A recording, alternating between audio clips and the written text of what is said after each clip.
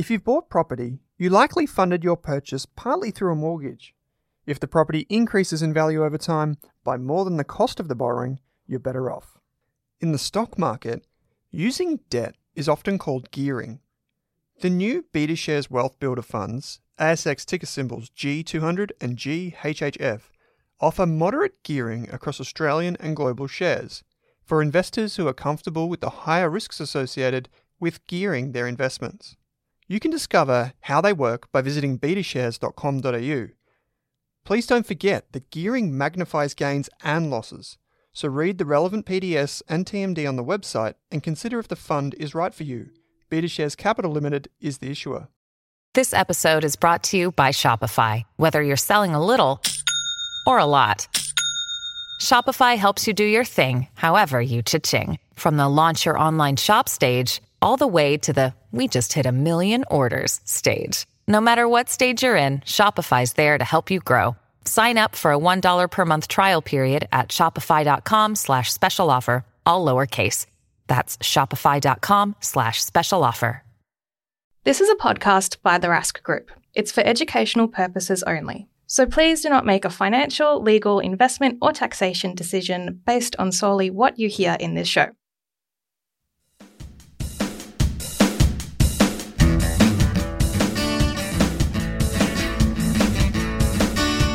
Welcome to the Australian Property Podcast. We're on a mission to be Australia's most trusted property podcast. I'm Owen Rask, founder of the Rask Group. I'm Pete Wargent, author and buyer's agent. I'm Amy Lenardi and I am a buyer's agent. I'm Chris Bates, ex-financial planner and mortgage broker. Together, we'll take you through every step of your property journey. From first home buyer to decades of property investing.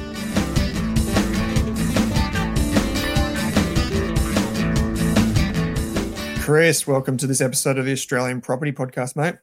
Always good to chat, mate. Always good to chat. We're on a mission to be the most trusted property podcast in Australia. And depending on when this goes to air, I think we are on that journey. We're on that pathway. We're about to cross 10,000 unique listeners to the series thus far, which is incredible.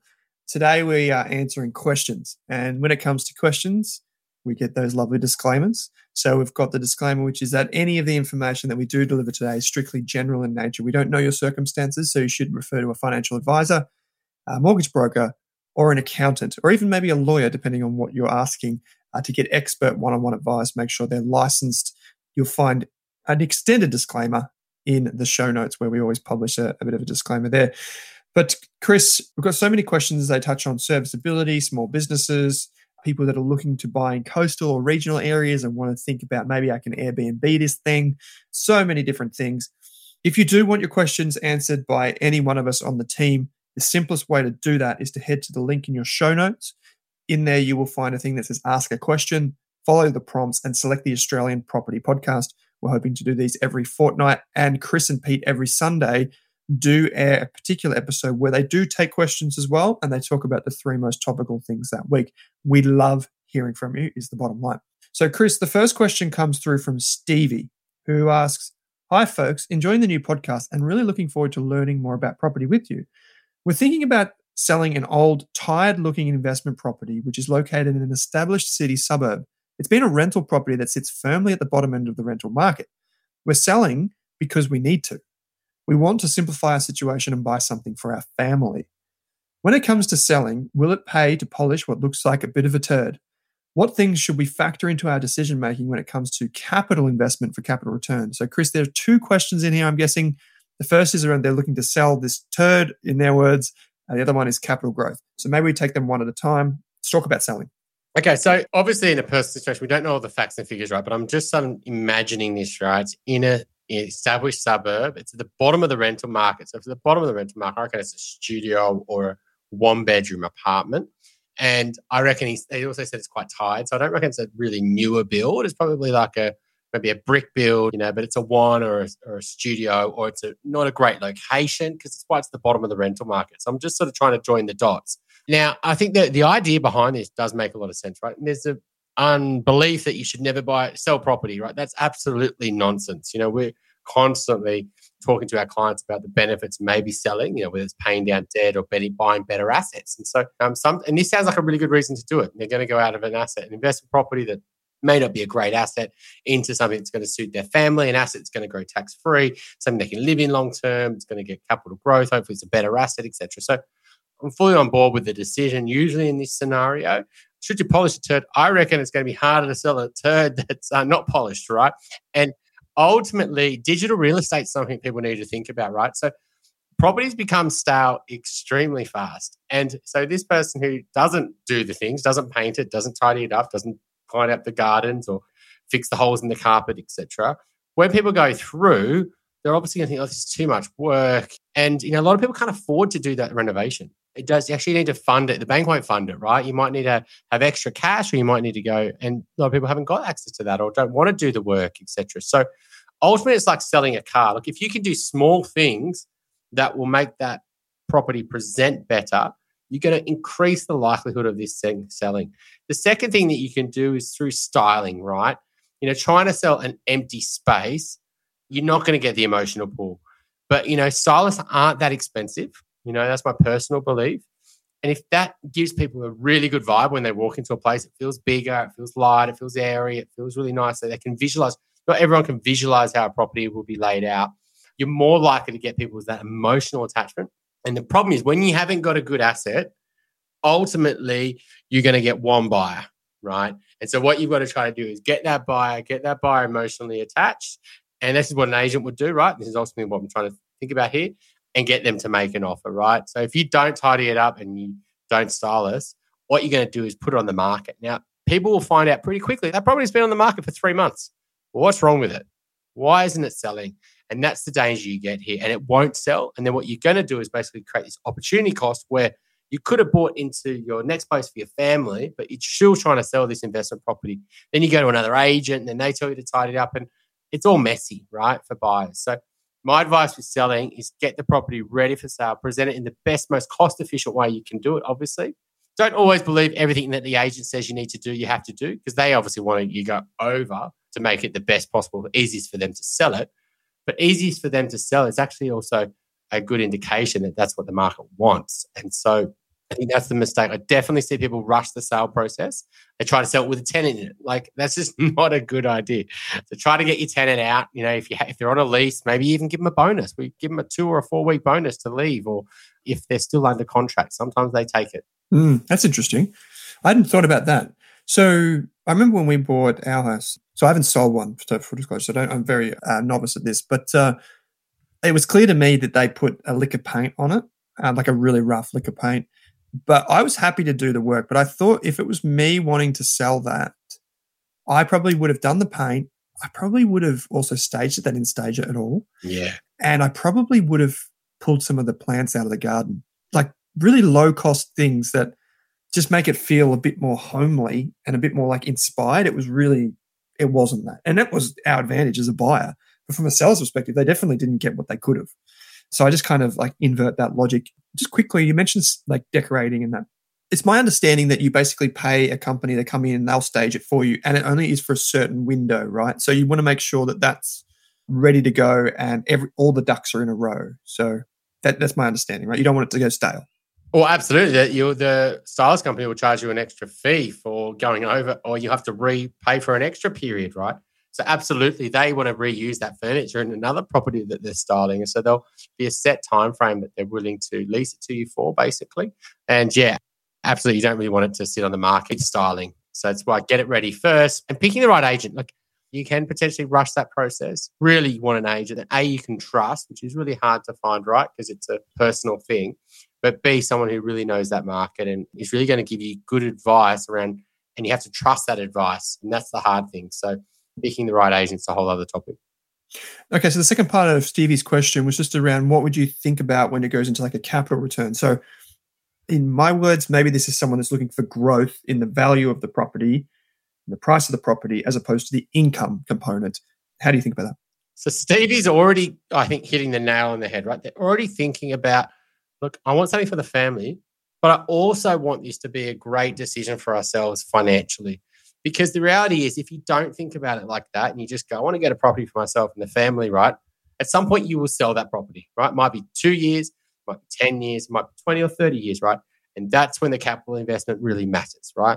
Because if it doesn't perform very well, right, you might get your money back, you might get a little bit of growth, right? Your options for that next property are going to be limited. And so because you've got less money to take into the next place, right? So this is why it's so important, especially if it's your home, you're going to live in there a long time. That compounding of a slightly better asset than the other one may mean a lot of money in the future. And so absolutely it's the right focus. So what's going to suit us as a family? But what does the market really want? What's a good asset? What's scarce? And what's likely to go up more over the longer term? And can we potentially make a slight compromise from a family point of view? And maybe it's not a compromise, but sometimes you do. You say, I'll take a slight compromise. Maybe I'm a bit further out than I want to be because it meant I got on a quiet street versus a busy road. Or maybe it's etc. So, or maybe we didn't go for that house that was a great location, but it had a real privacy problem or it had a noise problem, etc. So some things that are real deal breakers for a lot of buyers, you've got to sometimes like temper your potential fit for you as a family. And so ultimately the thing that drives its growth longer term is its scarcity and its desirability. So I guess it's trying to figure out what's a quality asset within that marketplace that you want to buy.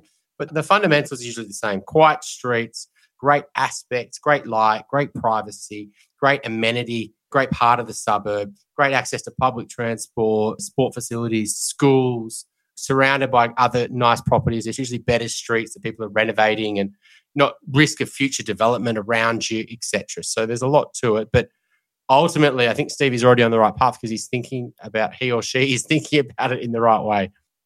Yeah, I think this is like you mentioned before that the idea of never selling a property is maybe like one of those myths that maybe some people need to bust. But I think maybe that's particularly true when the quality of the asset is so low because it's basically there's an opportunity cost that you're holding onto a turd that is still going to be a turd long into the future. So Stevie's on the right track in thinking, well, maybe now's better time than any. The next question comes from Billy, Chris, and is a very short question, but we think we got the gist of it, which is the serviceability of loans when you've just started your own business. I was in this situation when I approached you and you managed to, I would say, wave a wand, which was probably unique in my circumstances, you and Ben at Blusk. But what do people need to think about if they have a small business, if they've just started it maybe, and they're looking to borrow to buy a home? Can you tell us, like from a mortgage broker's perspective, what should they be thinking about? So, Billy, I actually love the question, right? It was like 4 or 5 words or whatever it was, but absolutely, we got the gist, right? And my worry is, I think it said you've started a new business. And so this is the wrong time to be trying to potentially look at finance, right? It's not a good time. Look, if you can get a job and you can be there and you'll be there for 3 days and you get your first pay slip, you can borrow money.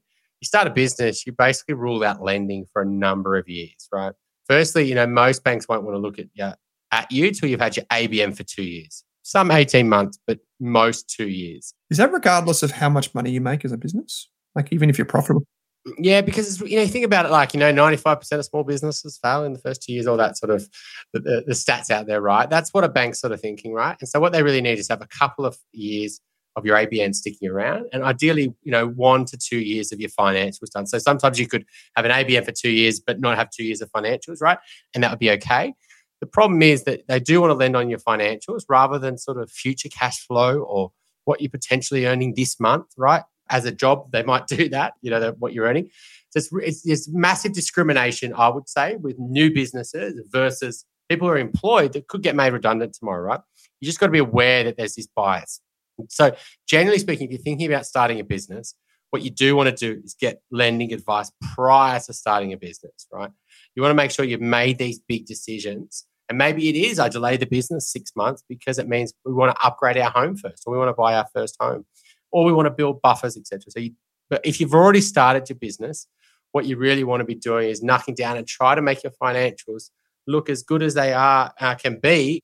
I don't want them to look great because of tax benefits, etc. Yeah. Ultimately, when you try to borrow money, the bank's going to look at your financials. And so, generally with banks, you need 2 years ABN, at least 1 year good financials. Now, the banks have started to bend policy here. As policy is always changing, right? So if you pay yourself a salary and we can prove the business isn't running a big loss and it's not in a lot of debt, Some banks will just use your salary as enough evidence, if you've been paying it to your bank account for the last 6 months, as income.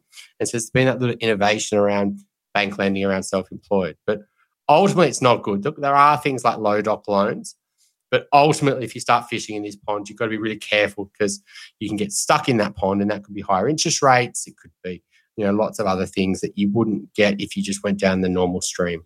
Chris, correct me if I'm wrong here. Billy may have a partner in this situation too, which may be a different conversation, or like it's similar conversation, but maybe there's a little bit of light at the end of one tunnel that maybe is interesting. Yeah, there are things where they can say, look, one party is running a business. We're not going to use their income. That they don't need that income to live, right? They can cover their own expenses.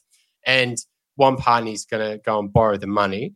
Problem is that one party can only borrow so much based on one income, and that may not be enough because that income might not be enough to borrow a significant amount that you need, and you may need joint incomes. And the reality is when you're buying into, the property market, it's tough on one income. So most of the time you do need two. And so it's just putting a bit of a plan in place. Look, we've had clients who for short term have decided, look, you know what, I'm going back into contracting. I'm going back into full-time employment.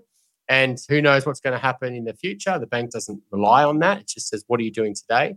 And you may decide, 6 to 12 months to go back and start a business. But at that point in time, you could get a loan and things like that. So it is a hard thing because a lot of people do want to start businesses, which is great. I've been there as well. And it's just knowing what's the impact on lending, and can you get around those through maybe doing it before or delaying something.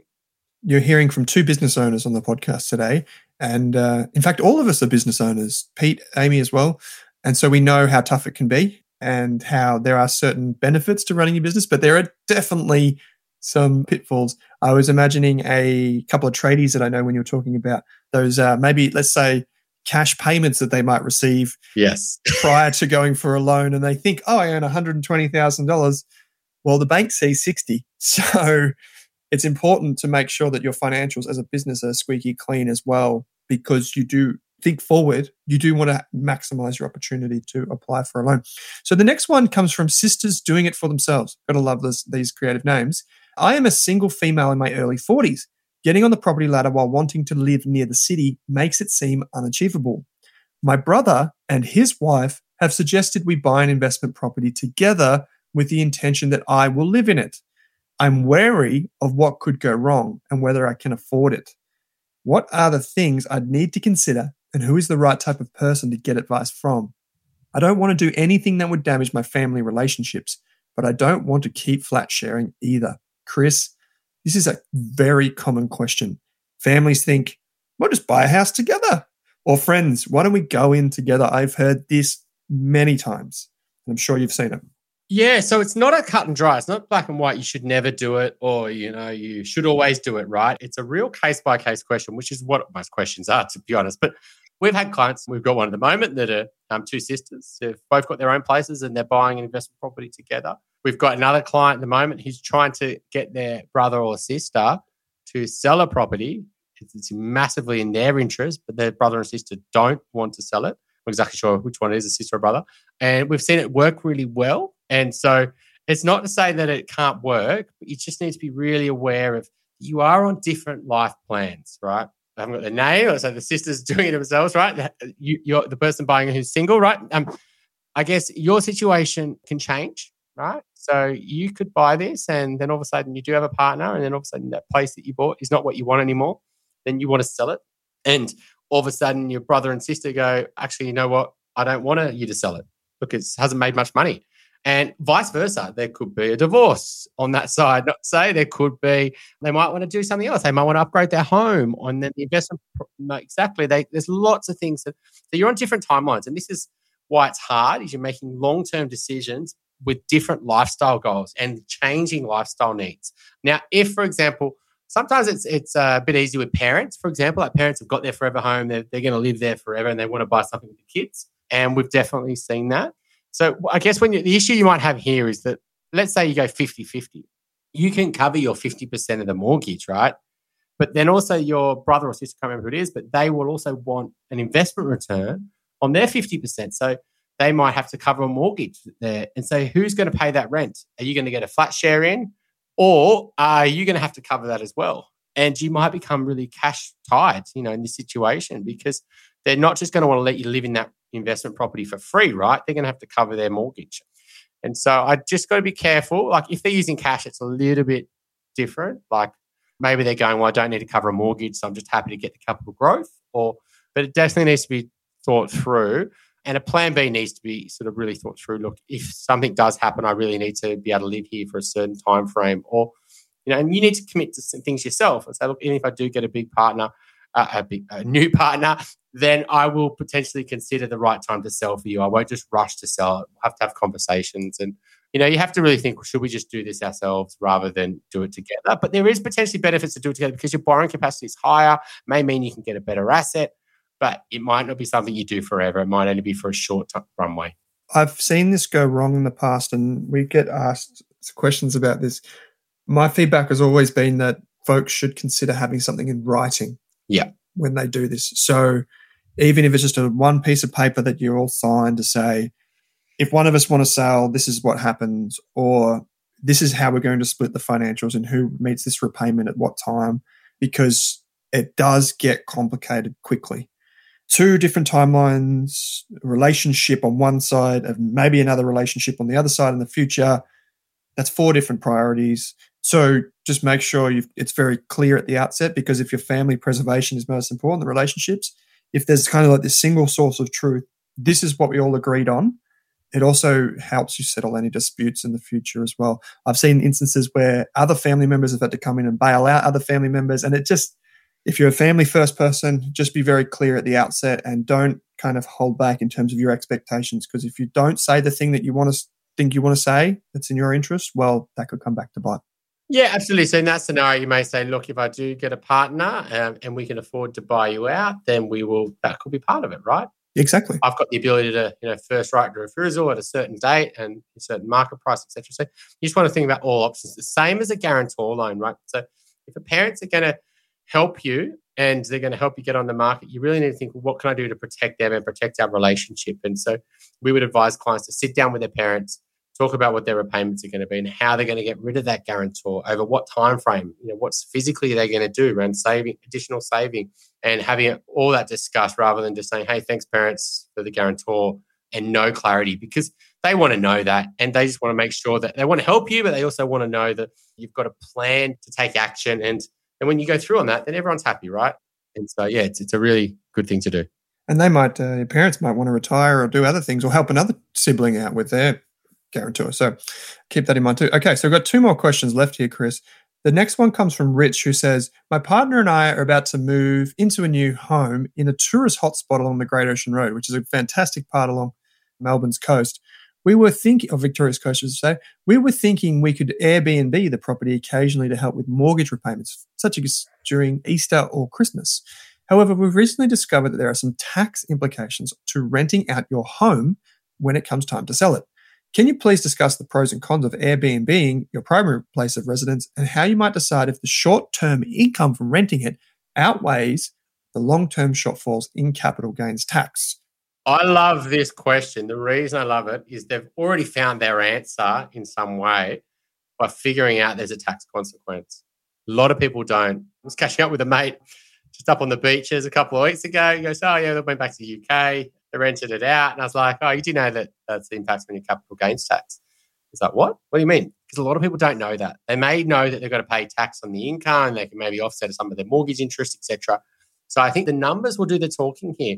They did say they want to rent it out the peak periods, like Easter, Christmas.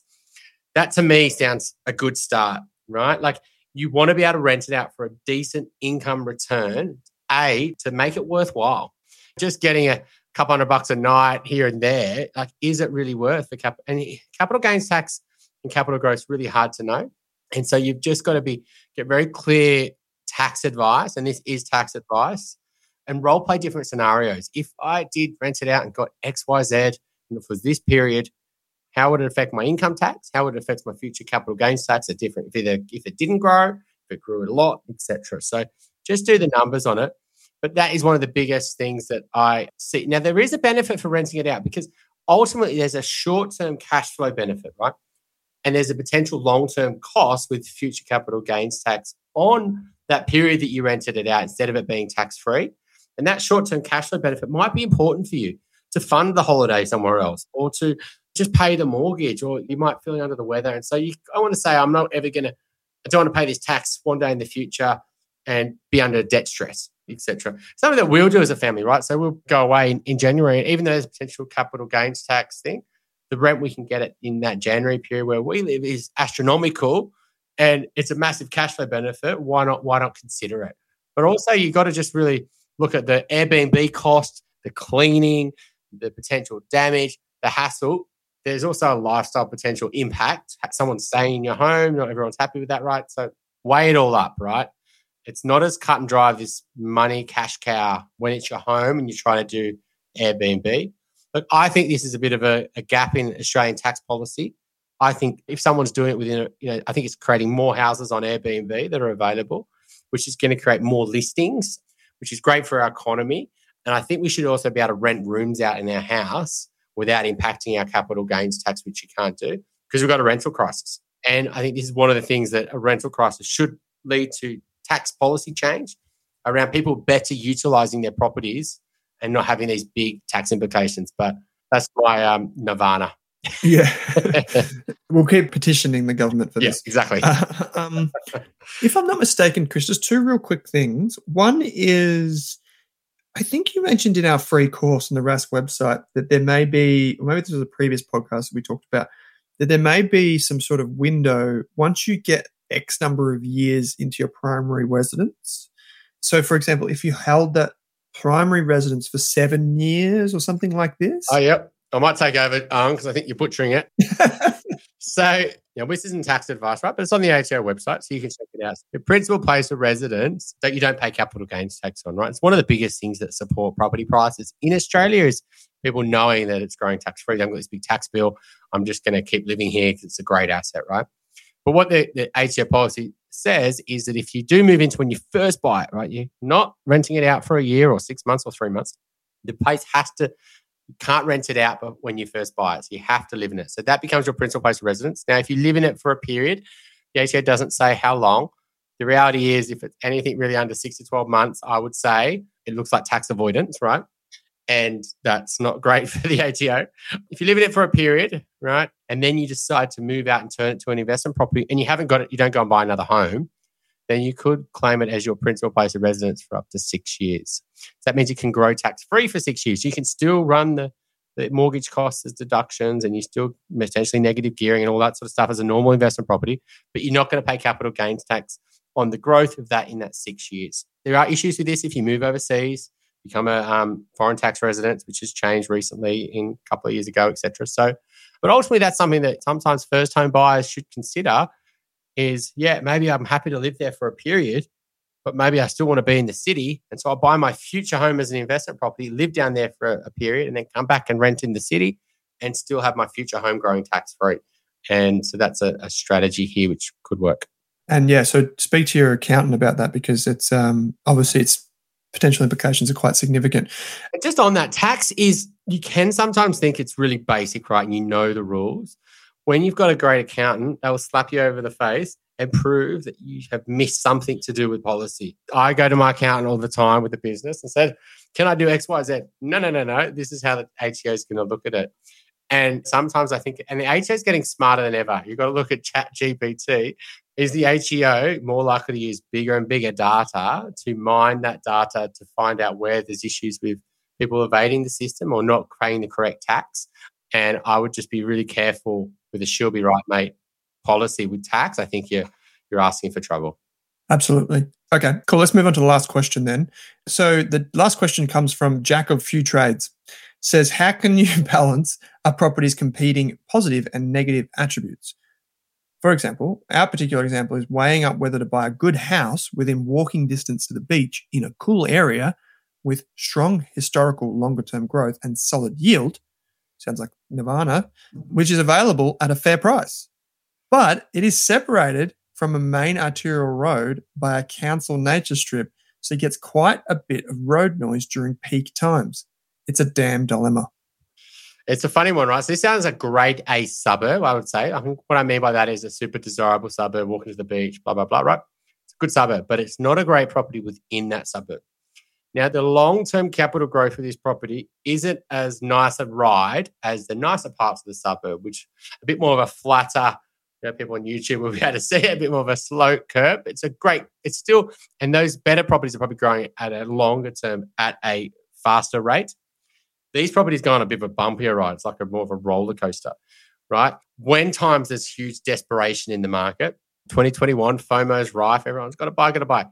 The poorer properties in great suburbs, growth really catches up because people who want to buy the best properties just out of desperation buy the ones on the busy roads. They look past the problems. You go to a back market like 2022, though, people are much more choosy. They're not desperate, right? And they say, oh, yeah, great suburb, but I'm just going to keep waiting. I'm not going to buy on this busy road. So if you buy in a good suburb, but it's not a great property, you just got to be careful on your timing. So when you buy it, you've got to know that you're potentially getting a good discount on what it would pay if you didn't have that issue.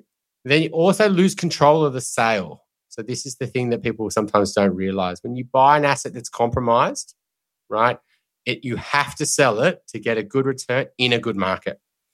You can't just in 3 or 4 years' time say, I'm just going to sell it, because if the market's not great at that point in time, a good property in a great suburb will still sell well in down markets. You can see in 2021, 2022, 2023, good properties are still selling because no one's selling them. And so, but the poor properties sit on the market, they go stale, they get lowball offers, etc. And so that's the problem with this situation is when you buy it, but you also lose control of the sale. It's not to say you can't make money. Some things are real deal breakers. Like if that is a seriously busy road and it's really unsafe for families or something like that, or it's dark and it's really south facing and it's massive privacy issues, a weird floor plan or a weird block. Personally, I would just say, even if you're buying it in a great market, the time you'd have to sell that is the peak of a best market. When there's complete desperation to get a really good price, I just think you're going to buy an underperforming asset. And I would actually go further away, make more compromise and get a better asset. Because also the properties that are the most compromised are actually the worst properties to live in. That's the reason why it's a compromise, right? And so you'd also get a potential better lifestyle living in a better property and better investment return if you just made a small compromise, maybe a bit further away or whatever it might be. Yeah, a bit further away from the beach perhaps might be a better outcome. I can picture the kind of bouncing up and down of those lower quality properties in good areas, but lower quality makes a lot of sense. We've covered a lot of ground today, Chris. If folks want to get in contact with Chris, head to the show notes. There's a link there that says something like mortgage broking. But Chris from Blusk, you can also visit the website if you are so inclined. You can find out more about what I do at Rask by also heading to the show notes. There's all the links there. And importantly, the one link in here that we really want you to click is the link that says ask a question, because we do want to get your questions. We could do these Q&As every single week. We just need the questions. We've had a lot flying in lately, which is great. And it could be Chris and I, it could be Chris and Pete, it could be Pete and Amy, whoever, it could be anyone. It's the luck of the draw for you, depending on who you get. But we do love your questions, so please send them in. Mate, always a pleasure. Thanks for joining me. So much fun, Owen. Talk soon. Thanks for tuning in to the Australian Property Podcast. If you love the show, why not subscribe or leave us a review on Apple or Spotify? And if you want to work with me, Amy, Pete, or Chris, You'll find links in your podcast player to get in contact with us.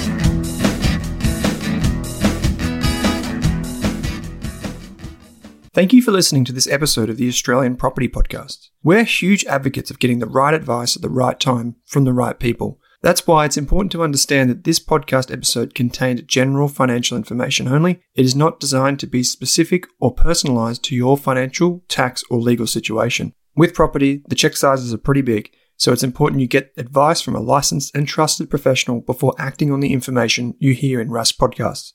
Thanks again for listening. For more than a decade, I've been hunting for the best investors and their methods, strategies, and tools for investing. After years in the industry, countless books, a few degrees, and 1,000 podcasts and live shows, I've rolled this accumulated knowledge into something called Rask Invest. If you've ever heard me talk about a core and a satellite, active and passive, true long-term compounding, or you simply want to know exactly how I would invest, now is your chance. Rask Invest is our new investment service, designed for all types of investors who want professional management of their core portfolio at a low cost from a team they trust. Rask Invest helps you automate your wealth creation and passive income. Simply click the link that says Invest with Owen in your podcast player to join one of our live platform walkthroughs or book a call with us. You can also view the Rask Invest PDS and TMD and get invested with me.